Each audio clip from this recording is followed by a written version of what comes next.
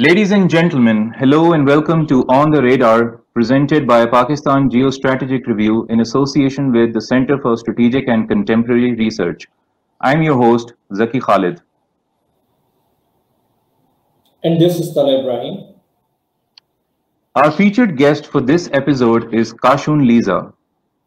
Kashun is an Islamabad-based analyst as well as a teacher and research associate at the School of Politics and International Relations in Quaid-e-Azam University. Her research interests include conflict studies, Pakistan's foreign policy, the Indo-Pacific, international law, women's empowerment, and minority issues. We invited Kashun in lieu of a recent article by her that was published in South Asian Voices, an online policy platform hosted by the US-based Stimson Center. In her article, Can CPEC Help Pakistan Revive Its Vision East Asia Policy? Kashun tries to examine in detail the hindrances behind Pakistan's economic diplomacy in Southeast and East Asia. She explains how Islamabad can expand on its economic horizon, and she also advocates for a revitalized approach to the region. It's a pleasure to have Kashun with us in this episode. Welcome to the program, Kashun. Thank you, Zaki and Talha, for inviting me. The context of this article, that is, can China-Pakistan economic corridor help Pakistan revive its Vision East Asia policy? The context was that the Indo-Pacific, Asia-Pacific region at large is becoming the center of international politics. And we've been seeing that for quite a time over. And with that, we need the idea behind this article was that Pakistan needs to initiate a national narrative for engagement in the region. And I try to initiate a debate concerning that, and I try to give a blueprint on how Pakistan could engage in the region and what could be Pakistan's posture. It could be economic, it could be strategic, and I highlight the economic and strategic part. So, Ms. Liza, you have cautioned that the geopolitics of ASEAN should not constrict the potential economic gains of Pakistan. Being a strategic partner of China, how well in your belief Pakistan cannot toe or refrain from towing the Chinese line on South China Sea when building trade and economic linkages with other ASEAN countries? Talha, you have pointed out an excellent point, and that's exactly like what you're saying is exactly my point in the article. I can reiterate. I write that there's the littoral states in South China Sea in the Asian region, the Asian nations. They are arrayed against China, against its territorial disputes, against its maritime position, but I argue that that should not stop Pakistan from engaging economically with the region. And I don't think that should pose any hindrance to Pakistan, because I argue in the later part of my section that Pakistan should pursue creative diplomacy. And in that section, I write that the ASEAN nations themselves have a credible economic relationship with China. For example, the bilateral trade volume between ASEAN nations and China is around $644 billion. So why should Pakistan, step back from having economic relationship with ASEAN nations when China itself and these ASEAN nations themselves are having a good economic relationship? And also, while writing this article, I went through a study which showed that China is one of the arms exporter to ASEAN nations. So while these two nations are engaged in a direct conflict with one another, they are also engaged in arms exports, arms imports. Pakistan, that is on the periphery of this conflict, is not even directly engaged. So why should we not pursue our economic interest? And also, something that you could sense from my article is that we need economic engagement with this region. We cannot engage on strategic issues with ASEAN if we do not have economic interactions with them. We have seen that in the last year, that the lack of economic interactions with various nations costed us a lot on various issues, and I don't need to mention them one by one. We all know that. So also we on the official level we have this policy that we are going to advocate economic diplomacy at the official level. So with that on the horizon, I think the situation and the context is perfect for Pakistan to pursue economic diplomacy and engagement with China. Strategic engagement with China should not hold us back, and it will not hold us back. Right. So my question, Kashun, for you is that you mentioned about Southeast and East Asian nations. We shouldn't just confine ourselves to the strategic angle or the economic angle, but you are actually more strongly proposing that the economic angle itself, that there should be more increased trade with ASEAN countries and Japan. But my question to you over here is, after having read your article, that we all know Southeast and East Asian countries have a unique socio-cultural makeup which is shaped by a broader maritime heritage. Pakistan, well, you know, is has traditionally been a land-centric country. We don't have that sort of a maritime culture with which we could, try to establish some links with these ASEAN countries and Japan. So, how potent do you think economic diplomacy could be in the absence of a robust cultural exchange framework? Do you think that that is necessary before you can establish any sort of meaningful economic links? Yeah. So you see, Zaki, the thing about cultural exchange is that you don't need to have a universal culture for it. So the idea of having a cultural exchange is that you take a cultural aspect from their side and you give a cultural aspect from your side. And that's the beauty of engaging with different cultures. So you learn something from them, they learn something from you. So if Pakistan do not have a established or more pronounced maritime culture, there's no harm in learning that from the Southeast Asian countries, right? Also, the Southeast, you rightly point out that these Asian nations and also the East Asian nations have a maritime culture. They have a collective history, which is why ASEAN is developed as a regional organization, more so than the SAARC, while we also have regional collective historical and cultural linkages, but they are doing better than us. But the point again is that while I also want to point this out, that I do believe that this gives India an edge over us.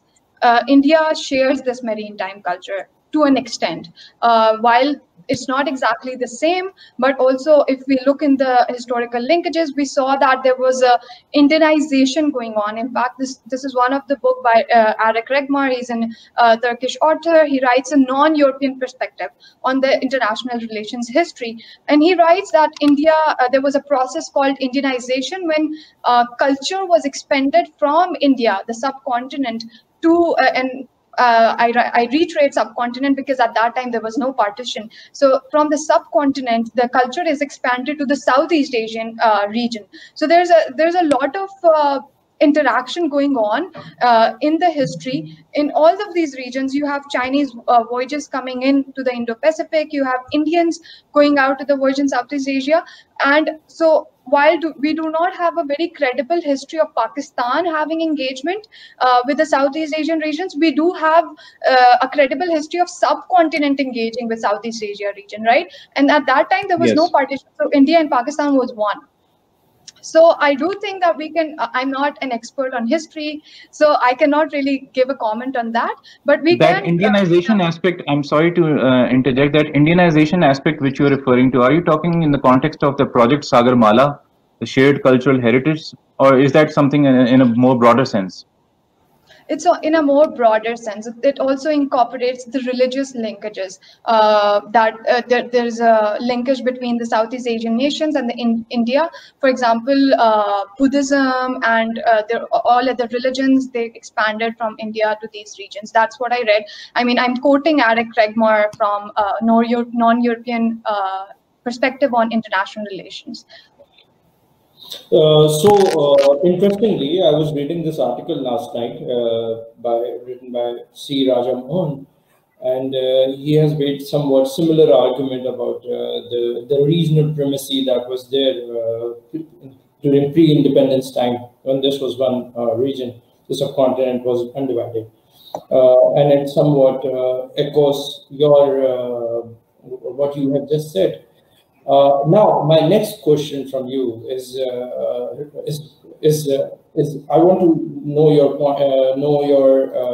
I want to get an understanding from you about because your core argument is that Pakistan should make economic linkages with other East Asian countries under CPEC. So Pakistan tried to do the same with Saudi Arabia.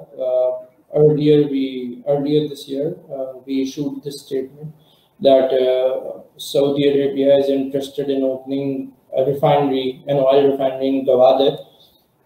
And we made some statement that we are partnering with Saudi Arabia in CPEC projects.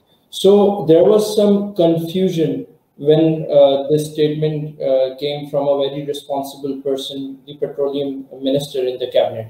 So how do you think China will react over Pakistan's similar economic foray towards East Asian countries under CPEC? Will we see a repeat of the same situation, or will the situation be different? I think you have pointed out an excellent counter argument, and in fact, I write that argument while discussing the concerns over CPEC in my previous article, which was published in May, that Pakistan should diversify its its economic relationships. While I write that there are concerns over CPEC, and I write this as one of the concerns.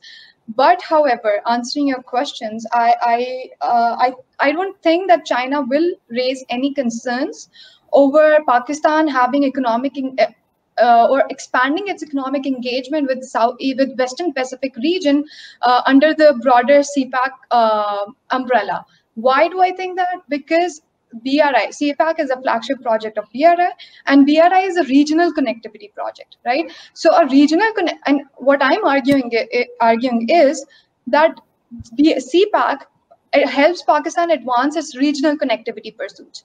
So while Pakistan, for example, one of the points that I make in this article is that Pakistan should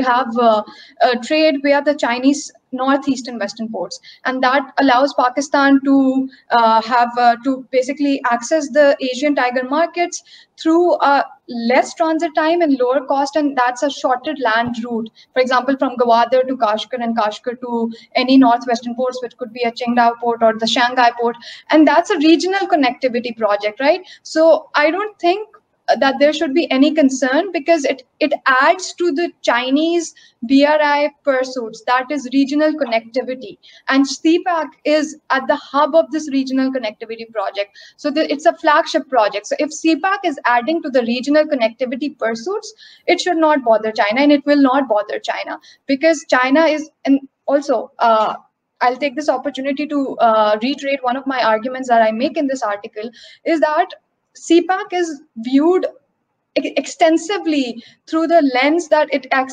allows China's access to the Indian Ocean, but it's not it's not studied vice versa. How could CPEC enhance Pakistan's access to the east, to the eastern nations? That could be East Asia, that could be Southeast Asian countries, and it does so. So it's not going one way. It's going both ways. So if Pakistan is helping China to increase its regional connectivity pursuits with the West, so CPEC is meanwhile again helping Pakistan to increase its regional connectivity pursuits with its east.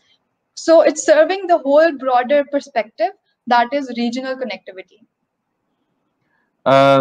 My question to you, carrying forward from this very elaborate answer of yours, Kashun, is that you talked about Pakistan, if it makes efforts into this ASEAN region and the Western Pacific side, then it will actually complement Beijing's own infrastructural ambitions over there. So it would be a win-win sort of thing, which is a very favorite term of China. But if we actually look into the overall connectivity framework being laid out by China, you see, as far as the Bay of Bengal and the Pacific Ocean is concerned, China has limited itself to Myanmar. We have the port, which obviously is going to be a sort of a political risk for Pakistan because of the ethnic issue going on over there.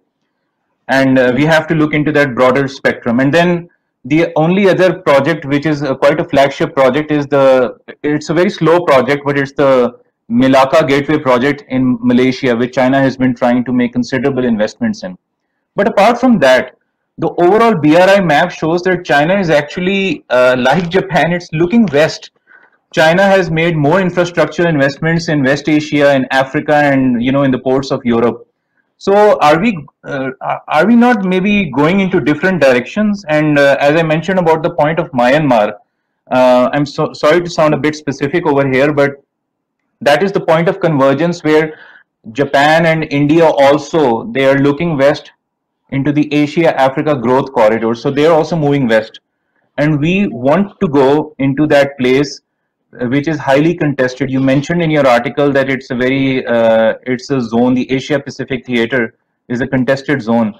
So as from a business perspective, you're talking about Pakistani businessmen. What sort of risks are involved? Would they actually be willing, the business community over here, to venture into that contested zone in that overall scheme of China not having that much of a framework over there? So this is quite a big question, and please take your time in answering it. I will answer it point by point. One, you point out that the concern over how Pakistan could engage with Myanmar. Please correct me if I'm wrong, but I think that the point for Pakistan is to establish economic strategic relations with these countries and not to engage or kind of interfere in the domestic politics of what's going on there, right? So Myanmar is a very contested. I mean, it's a very difficult country in that sense, if I may say so, because there are a lot of contestations going on there, and China rightly wants to access the deep ports through it. And I mean, there are a lot of concerns over it. There's military dictatorship, and there's Thailand is involved in it. India is involved in it. I mean, you have regional actors being involved in it. But for Pakistan, we first need to establish economic relationships. I reiterate that again. We need to establish economic relationships and not interfere into domestic politics of another state. So that's one thing, right? I don't think. Second, you point out that China and other regional actors in East Asia and Southeast Asia, they're going west while we are going east, and that's. I mean. Are we going in the wrong direction? I say no. We are going in the right direction, because as I mentioned in the introduction, that what is the context of writing this article was that Asia Pacific, as I also write in my article and you point out, it's becoming a theater of strategic competition. You had Germany just jumping into the theater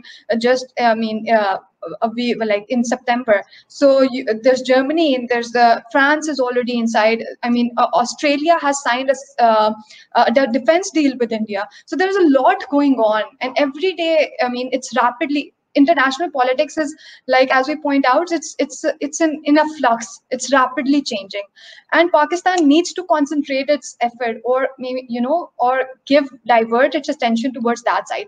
And I don't think that looking east is anything unusual or new.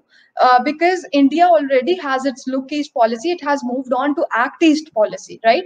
And we don't want to measure our steps vis-a-vis India. We have our own policy, we have our own posture, and we need to follow that. And let me add over here. Let me add over to the previous statement you mentioned.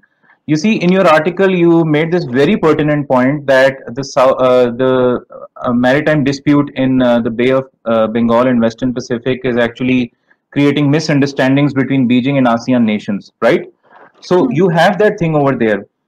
And now, so you see, in the same article, you mentioned that if Pakistan in that environment, it tries to, use the BRI banner and try to make inroads into the region, the reception over there might not be as productive as one would expect. So are you suggesting, I'd like to know this from you, whether or not you're suggesting that Pakistan will have to go it alone and not associate itself with any Chinese project to make a credible foothold over there? So again, I'll go by point.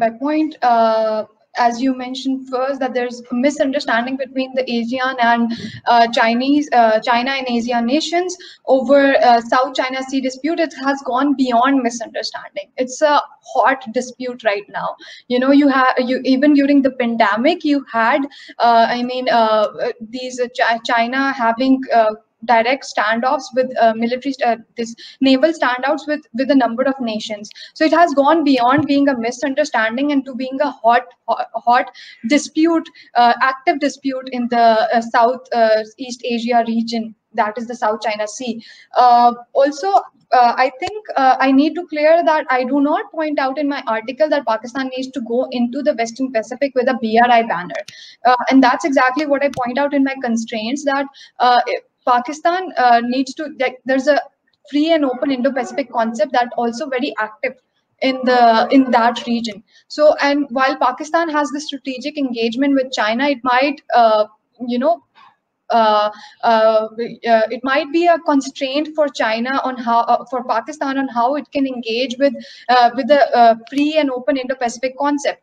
But then again, I reiterate that be it BRI, be it free and open Indo-Pacific concept, Pakistan should not restrict itself to these only, like to these projects. For example, there's a Blue Dot network going on, which is basically Australia, Japan, this is basically a project under them, which is subtly positioned against BRI, but that's not our concern, because what we need to do is highlight or keep in focus our own national interest. So if China engages in the region with any nation howsoever, that's not our concern, because we need to point out our own national interest, right? So there's a Blue Dot, coming back to my point, there's a Blue Dot network, there's a Pacific setup.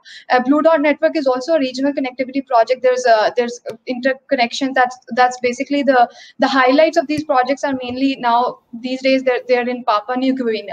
And also there's a Blue Dot network that's funded by Australia. That's a local government development training programs and programs like these. So Pakistan could also benefit from these programs. So we should not just stick ourselves to the BRI projects, but also expand our options. And by expanding our options, I mean engaging with Japan in the free and open Indo-Pacific concept, with the Blue Dot, with the Pacific Step Up, or also we could, create our own project of our own, because Pakistan is creative enough to create a project of our own. And the reason I point out the CPEC element is this in this article is only in concerns of connectivity.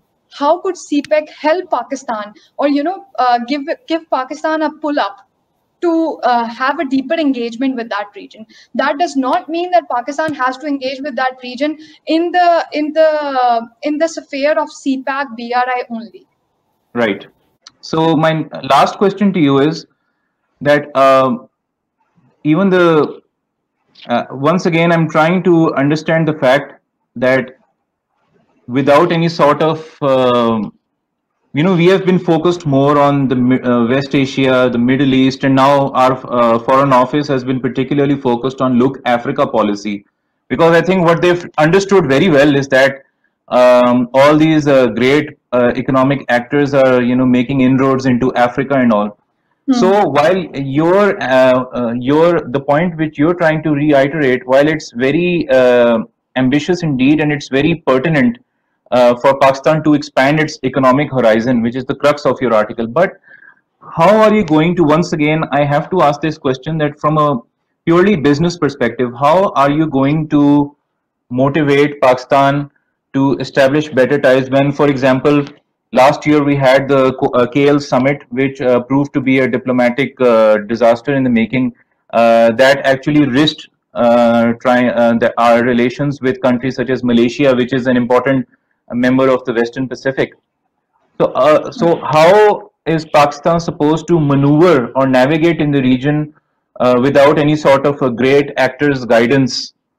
How is that going to happen? What will push the system to focus on that part of the world?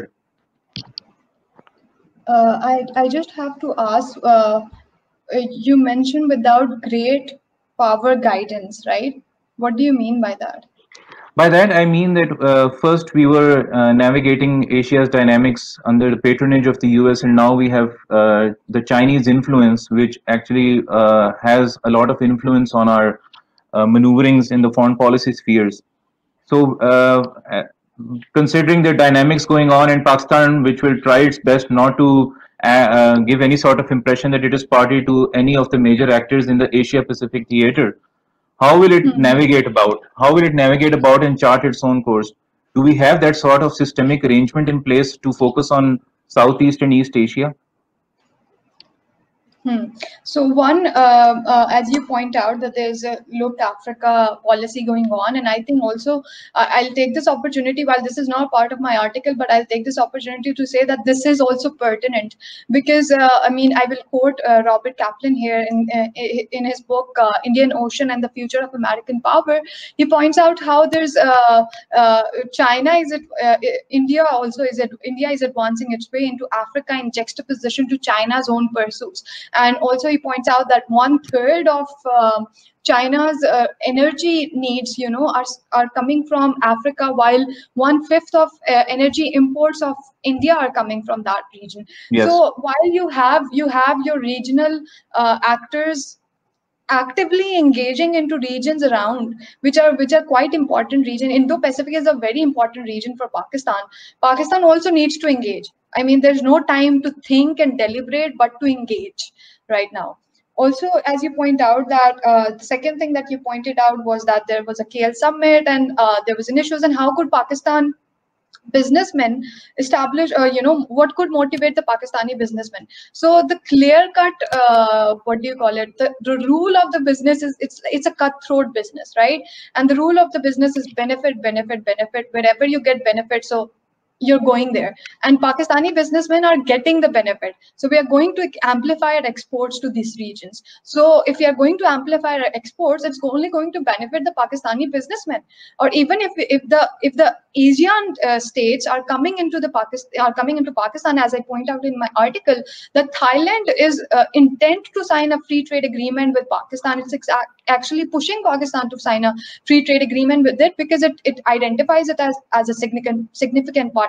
Also, it sees it as a major importer of the seafood and the raw materials. Also, there's an interest in Singapore, on the side of Singapore. There's interest on Malaysian side in terms of arms exports. So I mean, I just see interest and interest. So But I think ironically, in your article, you mentioned that the Pakistani Ministry of Commerce, they expressed their concerns that what they perceive as an Indian design to limit their influence and their interaction with ASEAN. So, but here you have what you've just mentioned, that Thailand is insisting that Pakistan should improve its cooperation. So, how long are we going to uh, how are we going to manifest our policy, the Vision East Asia policy, in a way which is more straightforward, it is robust, and it is not hampered by these concerns about some schemes taking place against us, or because obviously it is in the interests of our rivals, of geopolitical rivals, to try to limit our influence. So how will we have to keep our focus on our own goals and not look at these small hindrances? So, I mean, while we can put blinders on, but we can just not deny the fact that there are going to be constraints. And especially given that you have regional competitors, you have actors that do not want you to pursue or have deeper economic interaction. So we cannot just deny the fact that there's not going to be any hindrance while we go on our path. There are going to be numerous hindrances, as I point out, that the Ministry of Commerce and Textile cited Indian influence as the reason for Singapore blocking Pakistan ingress into the organization. I mean, that's one hindrance. There could be numerous hindrances coming up, and we just can't deny them. We have to navigate our way through them, and that, again, I reiterate, that is economic That's a very interests. good point. And even, Ji. Also, moving back to your questions, you pointed out that there was a KL summit in Pakistan. There were unfortunate circumstances, and yes, I do point out that that was unfortunate for Pakistan to not join it, but or even our prime minister, kind of made a point that when he visited Malaysia, he made a point for that. But I think the dynamics are changing. So when I say that the international politics is in flux, it's rapidly changing. It's obvious that confusions and assumptions and speculations are going to come up.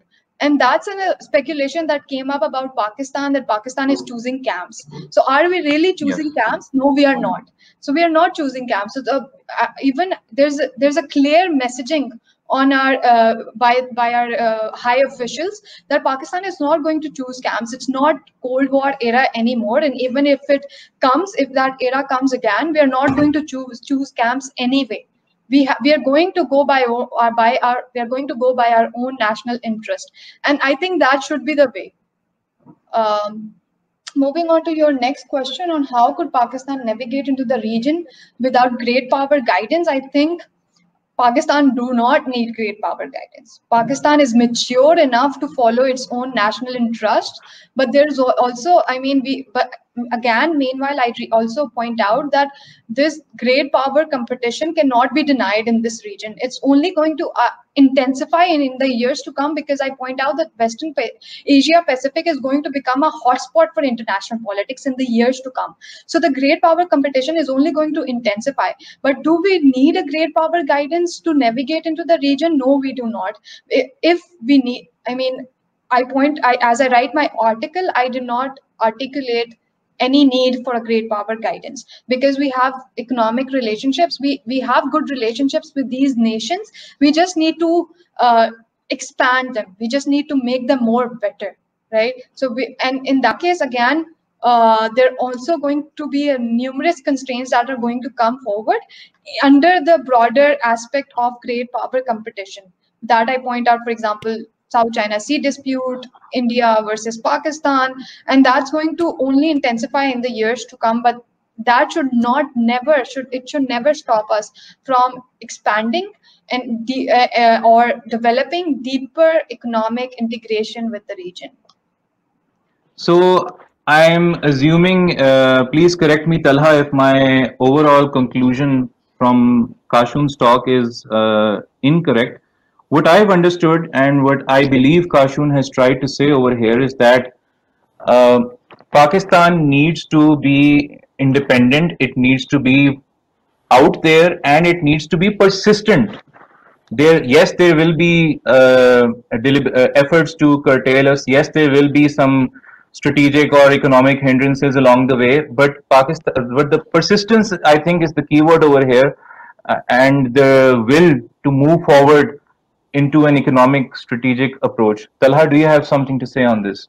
Okay, so very interestingly, she said that Kashun said that we need to engage. You talked about whether there is a system in place. She said that we need to engage. It took India 24 years to go from look east to act east. So they set up those systemic. They set up those structures in place so that they can have a more proactive engagement when Prime Minister Modi came into power back in 2014. So it's a very interesting. It was a very interesting discussion, and yes, we need to be more persistent. We need to be more proactive. We already have bilateral relations in place. We need to make it more. We need to go more into multilateral arrangement with other ASEAN countries. And I really enjoyed this conversation. So did I, likewise. And I'd just like to add over here a personal note of our thanks to Kashun Liza for joining us. And it is a pleasure to have her over here. And the fact that she is one of the very few research scholars we have here in Pakistan as far as the emerging scholars field is concerned, who are studying the Asia Pacific / Indo-Pacific region and looking into the overall multi-dimensional aspects of it beyond just the strategic aspects or just the economic aspects in isolation. So Kashun, once again, thank you for joining us in this program. Your piece was excellent. It was wonderful to read. That is why you were on the radar, and that is why we invited you to this program. Keep writing, and we look forward to more discussions with you in the future. For the audience, I'd just like to point out that you're welcome to visit the description of this YouTube video. You'll find a link to Kashun's article on South Asia Voices, where you can read her perspective in detail. With that, Talha and I would like to conclude this session. Goodbye. Goodbye. Thank you.